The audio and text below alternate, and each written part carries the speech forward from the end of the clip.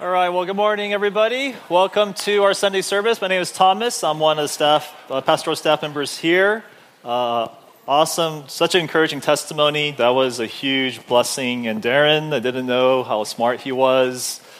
You want to stand up, Darren? We all, no, I'm just kidding, Darren. And just really encouraged to hear that our church, we're taking these practices seriously, and we're looking at another practice today, and the passages that we're going to be looking at on today's practice, it's in the programs. We're actually looking at 3 brief passages that are there, and if this is your first time here, one thing that we like to do is when we read from the Bible, we believe God is alive and is speaking, and we want to rise and honor that. So can we all rise from our chairs as we read from these 3 passages from Scripture? So the first passage, it comes from Acts chapter 20, verse 35, and the other 2 passages come from the Gospel of Matthew. So Acts chapter 20, verse 35, it writes, "Remember the words of the Lord Jesus, how he himself said, 'It is more blessed to give than to receive.'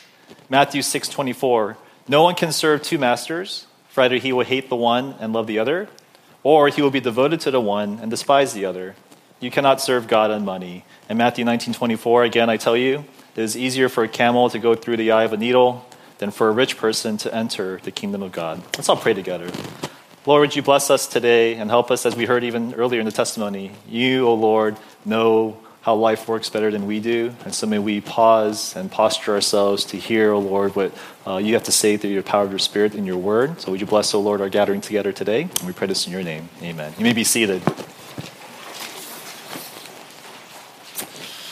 Back in college, I experienced what I think many of you have experienced, or if you're in college, what you are experiencing right now, the famous freshman 15. You guys know about that, right? Where the trend is once you go to college, you will gain 15 pounds your first year.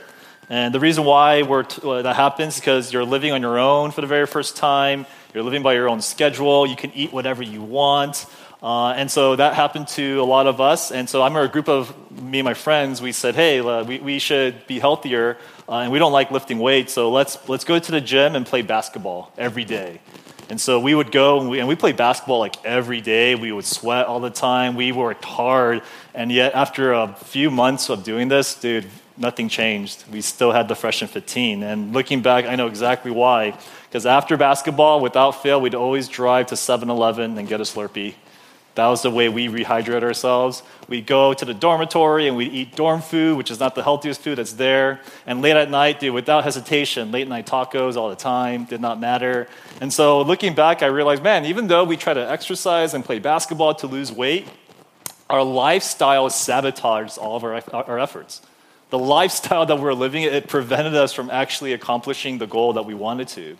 And the reason why I bring that up is because we're looking at the sermon series, The Practices of Jesus, where we're saying that if we want the life of Jesus, we need to adopt the lifestyle of Jesus. And when you look at these different practices that are up here, every single one I feel like are pretty reasonable. Like silence and solitude, it's literally just taking a few moments to pause, to be still. Bible reading, we're not saying read the entire Bible one day. It's literally like 5 to 10 minutes of just practicing, opening your Bibles and reading. Prayer, it's like, 3 to 5 minutes of just taking time to confess what's on your heart before the Lord. Sabbath, one day of just resting that's there. Again, I don't think these practices are that hard. And yet, if I were to do a survey right now of everyone here who's been joining us in this series, how many of you would say that you are regularly practicing these? How many of you say that this is your lifestyle right now? And I think for a lot of us, we might do some of them, maybe once or twice, but it's kind of hard. It's kind of hard to really adopt this into our life. And the reason why is, again, I don't think it's because of the practices. If you did all of them together, apart from Sabbath, it would take less than 15 minutes every day. And yet it's so hard. Why is that? And I feel like it's because for a lot of us, you're like me and my college friends freshman year. Our lifestyle, it sabotages these practices. We are living a life that makes it really hard for us to include this into us. And I think if it doesn't seem that way, but if you really did an inventory of your life, I feel like you would recognize like, it's really hard to squeeze this stuff in because I'm a lot busier than I realize. You have things to do, you have schedules set, you have goals to reach, and it just keeps you moving, and it all feels so normal, and yet it's actually really exhausting. I know some of you right now, you're working hard to save and buy a home. And so you're just hustling, working to buy property because you're renting right now. If you're renting with your parents, you're renting with your roommates, or you're renting with your spouse, and you think once you buy a home, it'll be all good. But look at all the homeowners here. Like, man, they're more stressed than us. Because right now, if you live with your parents and something goes wrong with your faucet, you just tell your parents. You tell your landlord. But if you own a home, who fixed the faucet? You do. You have to maintain all the property damages. You have to do all the upgrades. You have to go to the HOA meetings. It's a lot of stress. Some of you have cars right now, and you know that it's a lot of maintenance to maintain your car. Gas is expensive, so you're working hard to save up for that Tesla, that electric car that's there, and you're just working and working and working. And because you're working so much, because you don't want to make sure that you're not behind on payments, you are just going at it all the time. And when you come home, you just need to relax. So what do? You subscribe to Netflix, or Hulu, or HBO Max, or Disney Plus, or like most of us, all of them. They're all there, and they all have TV shows, and you are pressured. You have them in your queue. I want to watch this. I want to watch this. I want to watch this. It's just kind of filled up. I have like 3 shows waiting for me after service today, just waiting for my attention, to pay attention and to watch it. And not only that, but because you have all this and you're watching all your shows because you're so tired from working, so you can pay all this stuff, you feel lazy. So a lot of us, we want to get out of the house. So what do? You buy a gym pass. You take classes at jiu-jitsu. You go rock climbing. You get a Disneyland season pass because we want to get out. And or some of us, we have all of those. And those passes are just kind of waiting for us. I have a gym pass that just stares at me every single day, telling me I'm wasting my money with this gym pass. It's just hanging there over my head. And if you're a parent with kids, man, it's even more crazy because you want your kids to have all the opportunities that you did not have. And so you don't send them to Kumon or the Princeton Review. You send them to Little League and to art school and to dance class. And you send them to all these different things. So you look at a parent schedule, it's just filled with activities that are there. And that's on top of meal preps that all of you do. Birthdays and weddings that take up your calendar, vacations that you are planning. Taylor Swift, she's coming to LA, so there's a concert that's coming up that you have to reserve for. You have church activities that you are part of. And so when you look at all this, that feels like normal life. No wonder this is hard. Who has room for this in your life? It's really stacked with possessions, with materials, with activities and goals. And so what ends up happening is this is sabotaged. This is something that's very doable, and yet it's hard because our lifestyle just cannot allow this to happen. And not only that, but you're tired. There's a reason you come like weary every day because you have all this stuff just kind of vying for your attention, all this clutter taking up physical or mental space. And so the question is there a practice that can help us with the practices? Is there a practice that could make sense of our life in the midst of the craziness? And today we're going to talk about that practice, which is the practice of simplicity. Today is a perfect Sunday to introduce this practice. We are worshiping not in the theater, but in a very simple cafeteria, which is one reason why I wanted to move this practice up instead of what the scheduled one was. Also, Black Friday is coming up next week, and I wanted you to feel guilty before, not after, your purchases that are there. But another reason why I want to talk about this is because I feel like this practice is going to be really hard to apply. And it's going to be really hard because, one, we rarely talk about this. I know we talk maybe about money or giving or so forth, but the idea of simplicity, again, I'm not sure if any of us have ever heard a message about this in a church setting. Two, I think it's very unfamiliar. A lot of us have different definitions of what we mean by simplicity, and I hope to clarify what I'm meaning today. And three, I think we're blind to our need for it. A lot of us here, might be walking away thinking, yeah, that's for other people, not for me. And that might be the main reason why we struggle following Jesus, because we're even blind to our need of being able to follow Jesus. And so maybe this is the one practice that will unleash all the other practices. Maybe it's the one practice that allows Jesus to practice what he's doing. And so in order for us to understand what this need is, we're going to talk about 3 things today. Number 1, the need for simplicity. 2, the reason for simplicity.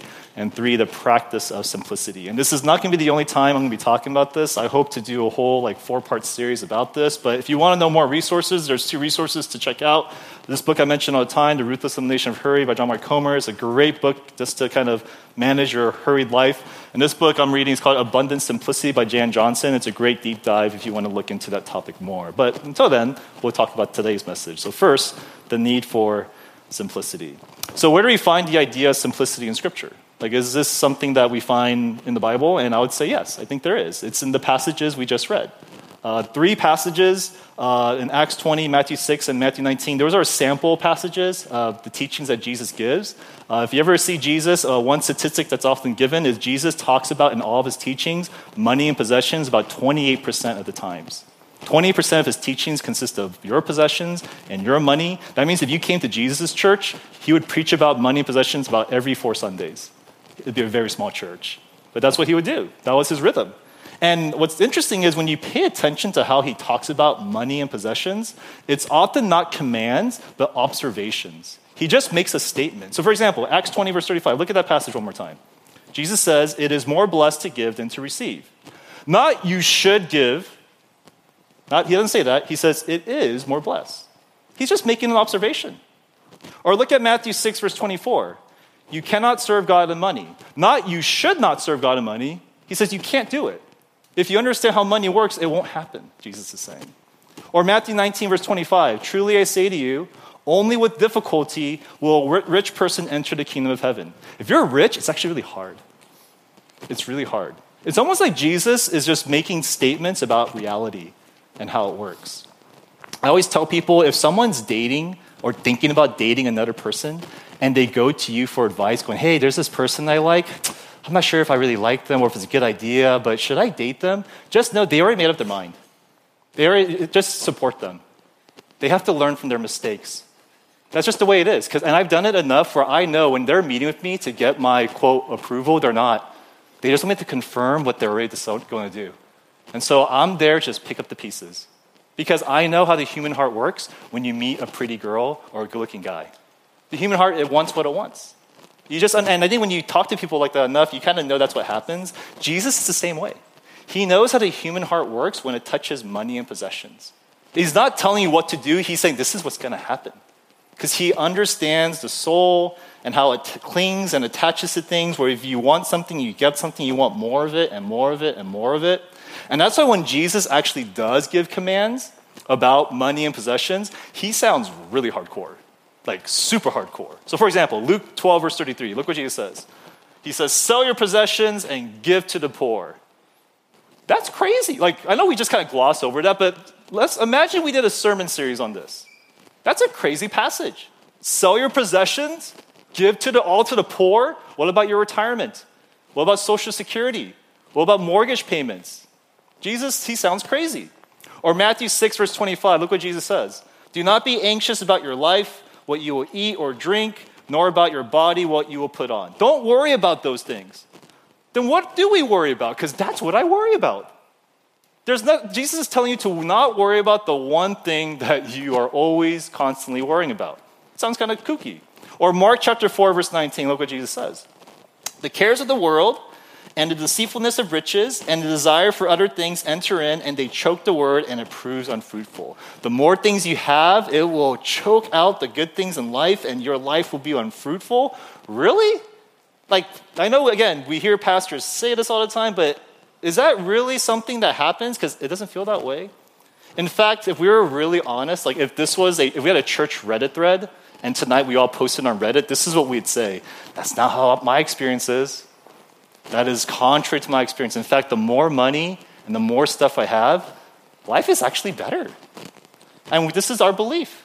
I mean, who in a community group, if they get a promotion and they say, dude, I got a promotion this past week and I got a higher salary, none of us go like, uh-oh, better be careful, man. You know how money works. Who does that?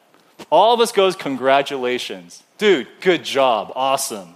Hey, I'm thinking about buying a home. We're about to get this huge home. It's way bigger than our previous home. Nobody goes like, why are you doing that? You know that's dangerous, right? No one does that. We all go, dude, congrats. Awesome. That is amazing. Or nobody, when they get an iPhone 13, they go, dude, I have an iPhone 13. It's not working as well. I'm going to get an iPhone 12 now. Who does that? No one does that because we actually, if we're really honest, we deep down inside believe the opposite of what Jesus teaches. The good life, it's not about avoiding or the lack of material, but it's all about possessions.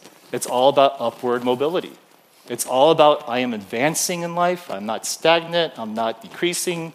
That's how life is for us. How did we get to this place? In that book, Ruthless Elimination, I love the summary that's given where we simply presume possessions and upward mobility It's normal. That's how we are always supposed to function. And yet we don't realize how modern that idea is. It's a phenomenon that is invented in the past 100 years. Because in the early 20th century, 90% of Americans, what they did for a living? 90% means most of y'all, you're not coders in the 20th century. You know what y'all would be? Farmers. You were all farmers back then, where life was harder, but it was simpler. Life plateaued. It was never you advanced. You never thought about getting a bigger home, a nicer car. You never thought about that. You just farmed, and you just traded your goods, and that was life. And everybody was okay with that. You know what percent of people are farmers today? 2%. I have yet to meet a farmer in my entire life. That's how rare it is. The rest of us have adapted to this idea from agriculture to urbanization, from urbanization to industrialization to production to consumerism, where the economy is now banking upon the fact that there are products being made and people are consuming it, and man, are people making sure that we consume that thing. There is now something called corporate America, where every single person today, we on average experience 500 different ads that are exposed to us. And no coincidence, we have 2 times the material that people own today that as opposed to the 1950s. We have way more possessions than anybody in the history of civilization. Why? Because all these things that were once considered luxuries, we now see them as needs. Could you imagine if you went to an Airbnb and the water was not running? There was no running water. You just get a bucket. You would complain. How dare someone does this? How could a house function this way? That was a modern phenomenon. Everybody had water that you got from the bucket 100 years ago. But for us, that's a necessary need now. Electricity, that's a need. That's a must. TVs, internet, cell phone. I remember a day where people once not had cell phones. And all of the Gen Zers like, no way. Can't live without my phone, but all of us older Gen X, boomers, millennials, we remember. These once luxuries that were there, they are now needs. And this happens because marketing theory, they understand how human beings work. They know that we are driven by fear, and so all the advertisements, it goes into our fears. Your life is going to be harder without this. You're going to be left out of the cool crowd if you don't have this. And so we have, because of this environment that we're in, we believe in this idea that the more stuff we have, the happier we are, and the less stuff we have this nagging sense that we don't have enough. And the problem is, even though we live in this context, there are very few voices telling us otherwise. Even in the church, when the church talks about your money, they only talk about the 10%. The 10% that you're supposed to give, that you're supposed to tithe, honor it to the Lord. But the rest of your 90%, nobody touches it. Nobody talks about it. We only talk about Sundays, not Monday to Saturday, what you do with it. And so when that's kind of the context and the environment that we're in, when you see Jesus' teachings about giving to the poor, selling your possessions, it's super hardcore. What do we do with it? One of 2 things. We either just ignore it, we pay attention to Matthew 28, Great Commission, or whatever, or we think Jesus, he's not being literal. Jesus is warning the Kardashians. He's warning the millionaires, hey, if you get too rich, watch out. But we're not the Kardashians. We just want an upgraded phone. We just want nicer furniture. We just want brand names. We just want a bigger home. What's wrong with that? And so we'll publicly profess that, hey, of course, life, it's not about money. It's not about possessions. But it's still nice to have. It's still nice to have. And here's the trickiest part of it all. This idea that money, possessions, the more of it you have, the happier you are, it's kind of true. It's half true, but only to a certain extent. There's a Gallup article that was published in 2011 where there are Princeton University professors. They were doing this like super deep research about people's well-being, meaning what makes people happy? Like what are the factors you need for happiness to appear in your life? And they discovered 2 strong conclusions. 2 strong conclusions where you need 2 things to make you happy. Number 1 is something we might expect, which is relationships. Lonely people are not happy. You need deep, loving relationships, at least 3 to 4 that are out there. And if you have that, it's just off the charts, undeniable. You will be happier. And 2, you need not only loving relationships, but you also need $75,000. $75,000 is the baseline of happiness. Because what they say is that your happiness increases as your income increases, but once it hits a certain point, your happiness all of a sudden plateaus or starts to decrease. And that magic number of when it plateaus or decreases, is $75,000. Now, you must think these Princeton guys, they probably were in Wisconsin or in Kansas where the property is all cheap and so forth. I live in LA. I live in Orange County, California. Or what about people in New York or Japan or Singapore? They accounted for all of that. They surveyed all those people. You know what the number was always? 75,000. Sounds crazy. Why is that? Why does happiness stop there? And they don't know. But here's their theory. Their hypothesis is that 75,000 moves you from poverty to middle class. When you're in poverty, life sucks. It's hard. No one's happy when they're poor. And money makes you better, makes you happier when it helps you get out of poverty. But once you hit middle class, which is $75,000, you have the basics now. Food, shelter, and clothing. Not nice food, not nice shelter, not nice clothing, but you have it. And from there, your happiness level, it is very flimsy how much money could give you. As they say, quote, one of the researchers quote it like this, no matter where you live, your emotional well-being, it is as good as it's going to get at 75,000. And money's not going to make it any better beyond that point. It's like you hit some sort of ceiling and you can't get emotional well-being much higher just by having more money. That's why the richest countries like US and Europe, they're super rich. They tend to be really sad. That's why the poorest countries like Uganda and so forth, they tend to be really poor and really sad. But countries like Thailand and Bangladesh, they're actually the happiest countries because they're middle class. There's something about this that's there, where money does not provide the happiness that we need or that we think. And that now ponders the question, what if Jesus was right? What if Jesus, when he talks about money, he's not being idealistic, he's not just talking to the Kardashians, but he's talking to us. And he's letting us know how money and possessions really work, how fleeting it is if we make that the center of our time and our attention. I know personally this is actually really hard for me because I genuinely, even though I'm a pastor, I'm a Christian, deep down inside, I believe possessions will make me happier. You know how? Because I have a family right now, and before my family cared about money. I never envied money. But now as I get older, man, it's hard. Because I have 3 kids, and I look at my house, I look at other houses, I'm like, those other houses would be really nice. It'd be really nice to live there. My wife and I always dream, we wish we had a bigger home where every kid has their own room, we have a yard, and we could run around and so forth. So you know what I do? I normally go on Zillow all the time with no intention of buying. I don't even look in the OC, I look in Kansas. I just check on Zillow property going, oh my gosh, and I send it to my wife, can you believe you could get this for this much amount? I just send it to her all the time. I know I watch sometimes, my wife and I will watch Fixer Upper or those home projects, and I don't watch it because of the homes. I just look at the prices. I'm like, man, if I lived in Indiana, I could have a mansion. I just think that way. Or I'll visit a friend, and they have this new home that's huge, and I'll go there, and I'll go, man, this is awesome, and I'm genuinely happy for them. And then I drive home, open my garage, I'm like, there it is. There it is.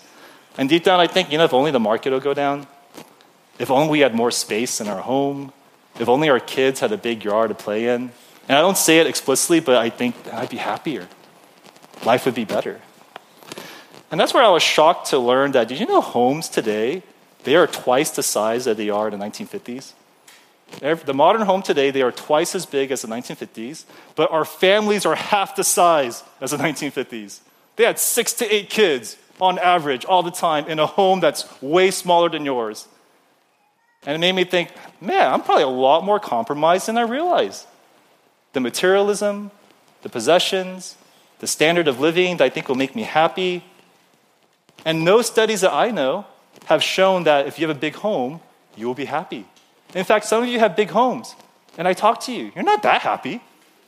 It's comfortable, but it's not like, now that I have a home, I'm so happy. No one thinks that way.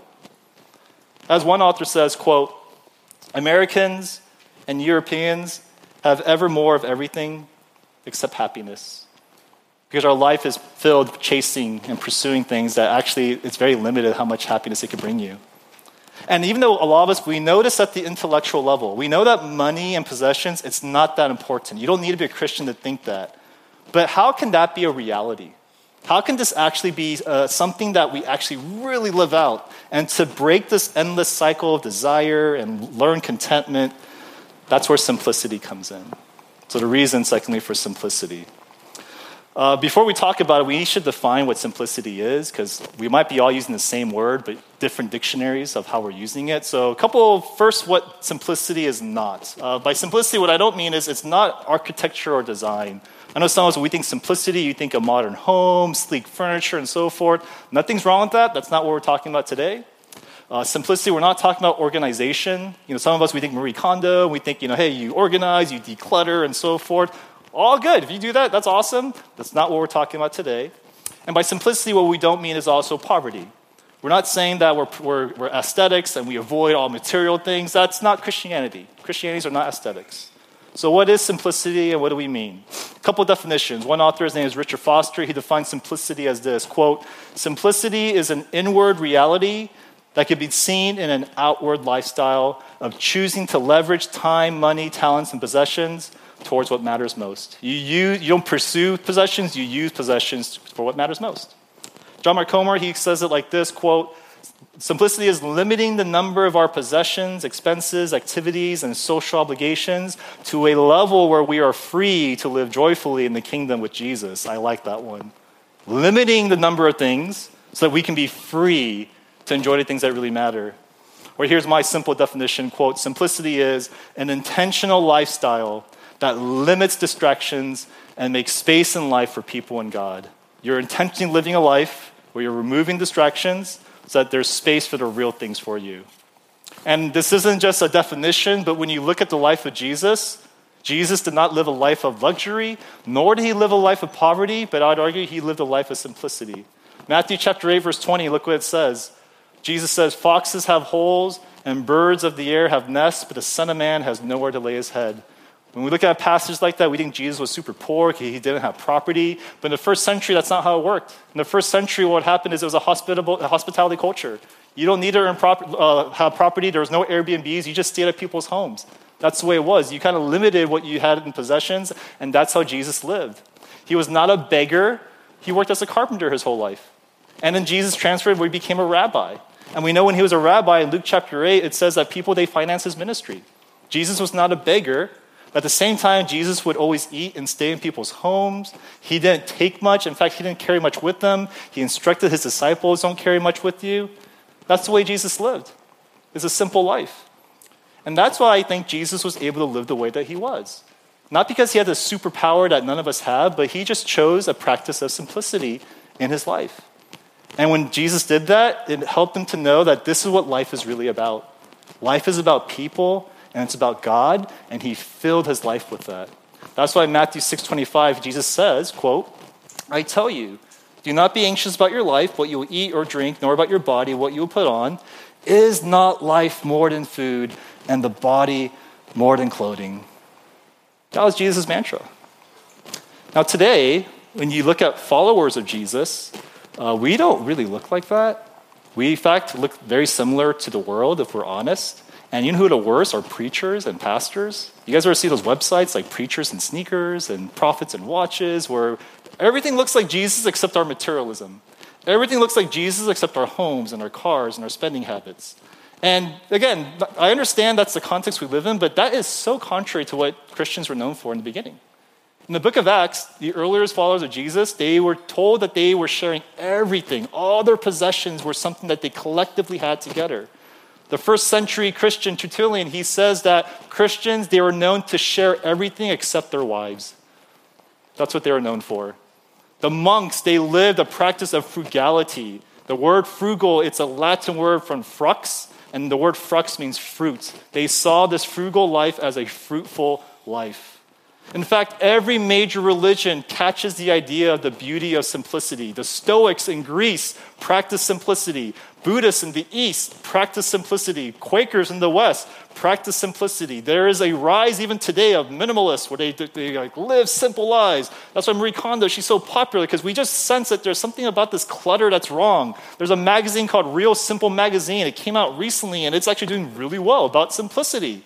And there's TV shows like Storage Wars where it's all about get rid of that clutter, because we recognize in this culture of consumption, there's a desire for this simpler life that's there, to prioritize what really matters. And all of us, we've actually had a taste of that.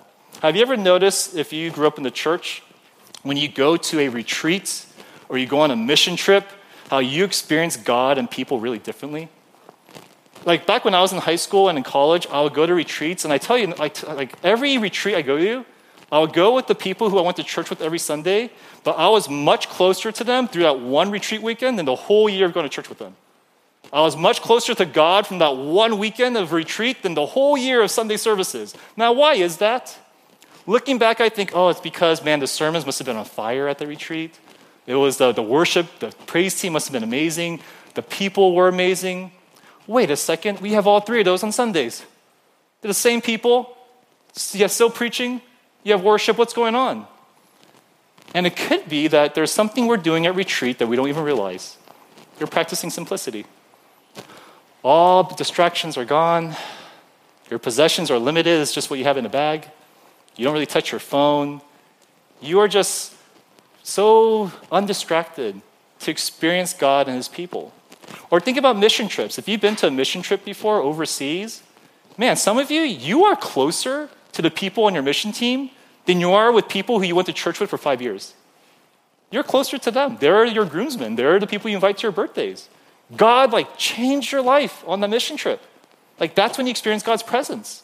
And we look back thinking, it's because maybe God was on the move and overseas, and God was in the move in our team, and and you want to go back to experience that again. But it could be that, what you were doing when you were overseas? You were practicing simplicity. You didn't have your phone. You didn't have much stuff there. You weren't looking to buy things. You were living a very simple life. And that's kind of what's the missing piece that's actually coloring all those experiences. Why is that? And I think one reason why is because when you're overseas or you're on a retreat, no one cares what clothes you wear. Maybe the first day of training, everyone's wearing their makeup and everyone's wearing their brand names. But by day 5, you're just farting in front of each other. You're just whatever, no makeup, it's all good. It's all good. No one cares what car you drive at a retreat. You just meet each other for who you are. You become your real self, and you meet other people who are their real selves, and there's a connection that happens. And that's why it's so sweet. Not just horizontally, but even vertically. God is so sweet because there's nothing you have to do. You're just in the presence of God, being there, this simple life. And we think that type of life, that was great at retreat, overseas. It's not possible here. And yet we have to pause and be wait a second, Jesus lived this all the time. Jesus lived a simple life, and we think, he didn't have a cell phone. Dude, Jesus, they didn't have cell phones back then, but they were materialistic like crazy back in those days. It was all about status. It was all about who you hung with. It was all about the clothes you wore. That was Jesus' time. That was his culture. And yet all the time, Jesus, no pretension, no impression he has to make, real Jesus all the time with people. Because Jesus, he was just absolutely secure in his status as the beloved Son of God. He knew who he was in his status, and he would just walk around not caring this is the real him, going to people. And Jesus says, if you receive Christ in your life, you also receive the same status.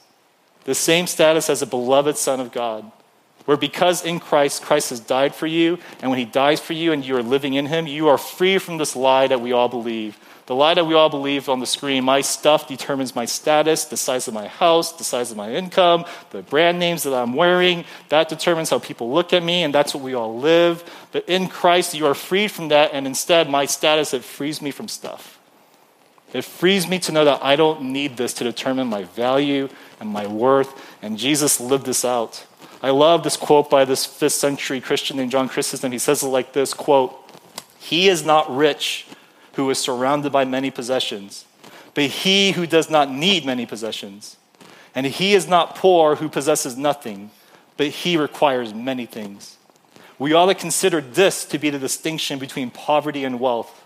When, therefore, you see anyone longing for many things, esteem him of all men the poorest, even though he possesses all manner of wealth. Again, when you see one who does not wish for many things, judge him to be of all men most affluent, even if he possesses nothing. And that's why Jesus and his followers, they were considered rich because they didn't need anything. They didn't need it. They were secure. And the question is, are you like that? Do you feel this security in Christ, where no matter what I have, Even though I understand the desire of it, I'm good. I'm good. Many of us, we say we believe this, but you don't live like this. You're very anxious about your life. You're very insecure about how people think about you. It's the gospel. It's an idea that you believe, but this idea it has not entered your body where you are actually making a reality for you. And I just keep thinking, imagine a church, a community where you have a bunch of people, there's no pretension. No one cares how we dress. No one cares what car we drive. No one cares your salary. It's all good. We're all secure. Imagine a community like that. That would be a community that's so different than the world. That would be a community that's secure in Christ. That's a community that practices simplicity. And that now begs the question, which is this last part, how do we practice simplicity? What does this look like? Should you never buy a new iPhone?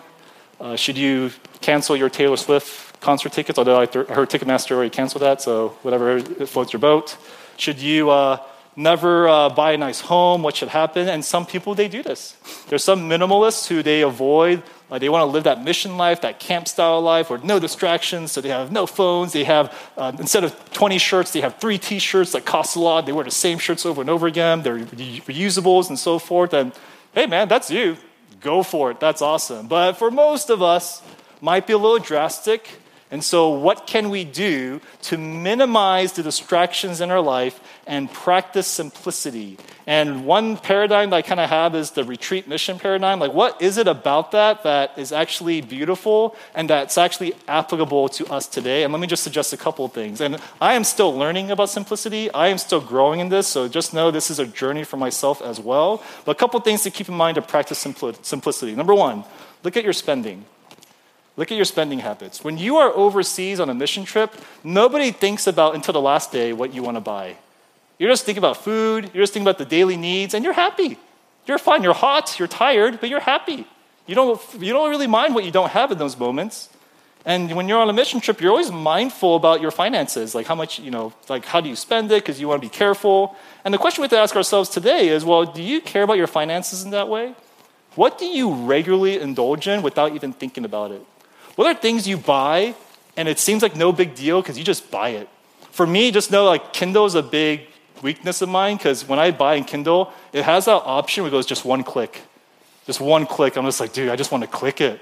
And nobody will know because it's so cheap. Well, my wife would know, but it's okay. We're in covenant, so I have that one click that's there. Some of you, if it's not Kindle, but you just buy apps all the time on your phone. All these small apps, $3, $5 apps, no big deal. Some of you just upgrade your stuff without even thinking about it. Even though your iPhone 12 works fine, you have to get the 13. Name brand bags, it's no big deal. You buy without even thinking about it. And the question we have to ask is, do you really need those things? Do you really need it? Is it helpful? Or is it adding just clutter to your life? And realize this, every time you buy something, it's not just costing you money, it's costing you time. It's costing you mental space. Let me give you an example of this. My kids, they want a pet all the time. And I'm like, I am not buying you a dog. I've seen many dogs ruin many lives, so I'm not doing that. I'm going to buy the lowest maintenance pet you could imagine, a fish.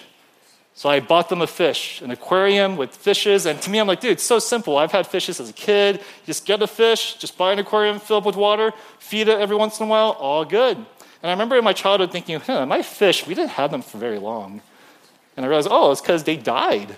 Because you're not supposed to do that. If you want fish to stay alive, there's a lot of work you have to do. So you know what I do with my fish? Dude, I have to clean the tank, not every few months, every 2 to 3 weeks. I must clean the tank. And when I clean it, it's not just dumping out the water, because you have to keep the bacteria to make sure the bacteria is actually there, because it's good for the fish. So I get this vacuum, and I suck the dirt out of the rocks, little by little, all the time. The glass, it does not clean itself. I must scrape the glass so that it looks nice and pretty. After I fill it with new water, I have to check the pH level. I go, okay, is the pH level, is there a lot of acidity in this or not? I have different types of fishes. They all like different types of food. So I have one food for my betta, one food for my guppies, and I have this frozen food for the frogs. I'm just like, oh my gosh. The aquarium, it costs about $90, but also 4 hours of my time every single week. Didn't know that. But that's us. You guys buy new golf clubs thinking it costs a couple $100. A couple $100 and another golf day of your week because you want to use that thing. You buy new gym material, new working out gloves, new workout clothes. It doesn't just cost you what it's clothes, the price of it. You're going to want to work out hard now because you've made an investment. All those subscriptions, HBO Max and so forth, you're going to have to want to watch it because you paid for it. All the things are just waiting for us to use on the precious little time that you already have because we don't think about time when we buy things. We just think about price. Black Friday's coming up. All the stuff that you want to buy, do you really need it? God is not against stuff, but will this distract you or would this add to your life? Because again, your time is precious. Well, here's the second thing to consider. Look at your phone usage. Look at your phone usage. When you are overseas or on a retreat, you are, for the most part, free from your phone. And it's hard. You feel like you're like a drug addict, like trying to shake because you want to check your updates. But it just shows when we're today, like there's something really off. You know, the average person today spends 6 hours and 43 minutes online every day. You're not always just hanging out. You're on, it's work and so forth. But every day, 6 hours and 43 minutes. That is 42% of your life is online. It's crazy. 80% of people check their phones as soon as they wake up. 8 of 10 of us, as soon as you wake up, you will open your phone, check TikTok, check Instagram. We'll do it all the time. And you get this phone and it's sending you all this stuff. So your phone looks like this, where you, as soon as you pick it up, missed call, YouTube update, Instagram update, Twitter update, like all these updates that are there. And it's just this noise. And no wonder when you go to work, you're just tired because all this stuff is there. Doesn't this seem nice? Haven't seen that in a while, right? Getting rid of your phone might be too hardcore. Although some minimalists, they do that. There's a reason why minimalists, one of the first things they do is they get rid of the smartphone, they get a dumb phone. Some of us, that's too hardcore for us. But why not just remove your notifications? I get my phone, 0 notifications. If you Facebook message me, you won't hear from me for another 4 hours. Nothing. No Instagram updates, nothing. The only thing is text, because in case my kids are sick or my wife is dying, I have to check that. But everything else, nothing. Why do you need it? Why do you need it? It's causing complexity. It's causing distractions. I know for some of us, there's a practice called digital detoxing, where certain periods of the day you choose not to touch your phone. I choose not to touch my phone in the morning. I'm like, I'm not going to be one of those guys that checks my phone first thing in the morning. I'm just going to, I'll wait till 12 p.m. I can wait till 12 p.m. Or some people, they don't touch their phones on Sabbath. The whole day is just not there. But the main thing you're going to learn if you detox from your phone is how much you don't need it, there's not that much going on without it. It frees you. Or lastly, for some of us, it might be your schedule, where your schedule is jam-packed. You have concerts every week, you have weddings, you have meetups, you have people you're visiting all the time, and you're like Black Panther, where you're absorbing all the kinetic energy. You're like, oh, and then all of a sudden you're like, oh, and you explode with just laziness and fatigue and tired. And the reason why is because your schedule is adding up. You're a limited person. And it could be simplicity as you watch out for that. And again, this practice of simplicity, it is not a requirement. It's simply an invitation where you can choose how to live. You can choose not to practice simplicity, but just know if you do that, you'll notice a few things. One is you're not going to be neutral, but instead of simplicity, you'll be self-indulgent often, where you're used to just gratifying your desires. You're going to have a difficult time not getting what you want because you're always used to getting what you want. It's an unfiltered thing for you that's there. And you're always going to feel like you don't have time. No time for God, no time for people, no time for real relationships. You're always going to feel distracted, bogged down. But choose simplicity, practice it, and you'll notice a couple of things. You'll notice, one, how petty you tend to be about the things that you were hooked on. You'll realize how addicted you are on your phone, your games, to shopping without even knowing it. Practice simplicity, you'll learn not to get what you want. It's okay if you don't get that promotion. It's okay if you don't get that job because you are practicing being okay with letting go of things. And most especially, practice simplicity, and for some reason, you'll feel yourself being more present to people, present to God, space to do the practices. You'll start, in other words, to live like Jesus a little bit more. And so, as I invite the praise team up, could I just invite us to pause for a moment? And I know for some of us, this is an idea that could feel kind of uncomfortable, or even we're kind of like apathetic about it because we feel like we're okay. But wherever God's leading you, can I just invite us to take a moment to just pause before His presence? If you don't know what to say, just be silent and still. Listen to the Spirit speak. Or for others, if we know, like, man, yeah, my phone is a thing, or yeah, shopping's a thing, or, I don't know what my thing is, but I just know, like, I get really angry when I don't get what I want. Whatever it might be, if we just take a moment to pause, to pray, to lift up what's going on in our lives and the lifestyle that we have, to consider what Jesus says about possessions, materialism that's there. And if I could just ask us to be honest with the Lord. And so as we have this time, let's take a moment to pause, and then I'll close this all together in prayer. Let's pray.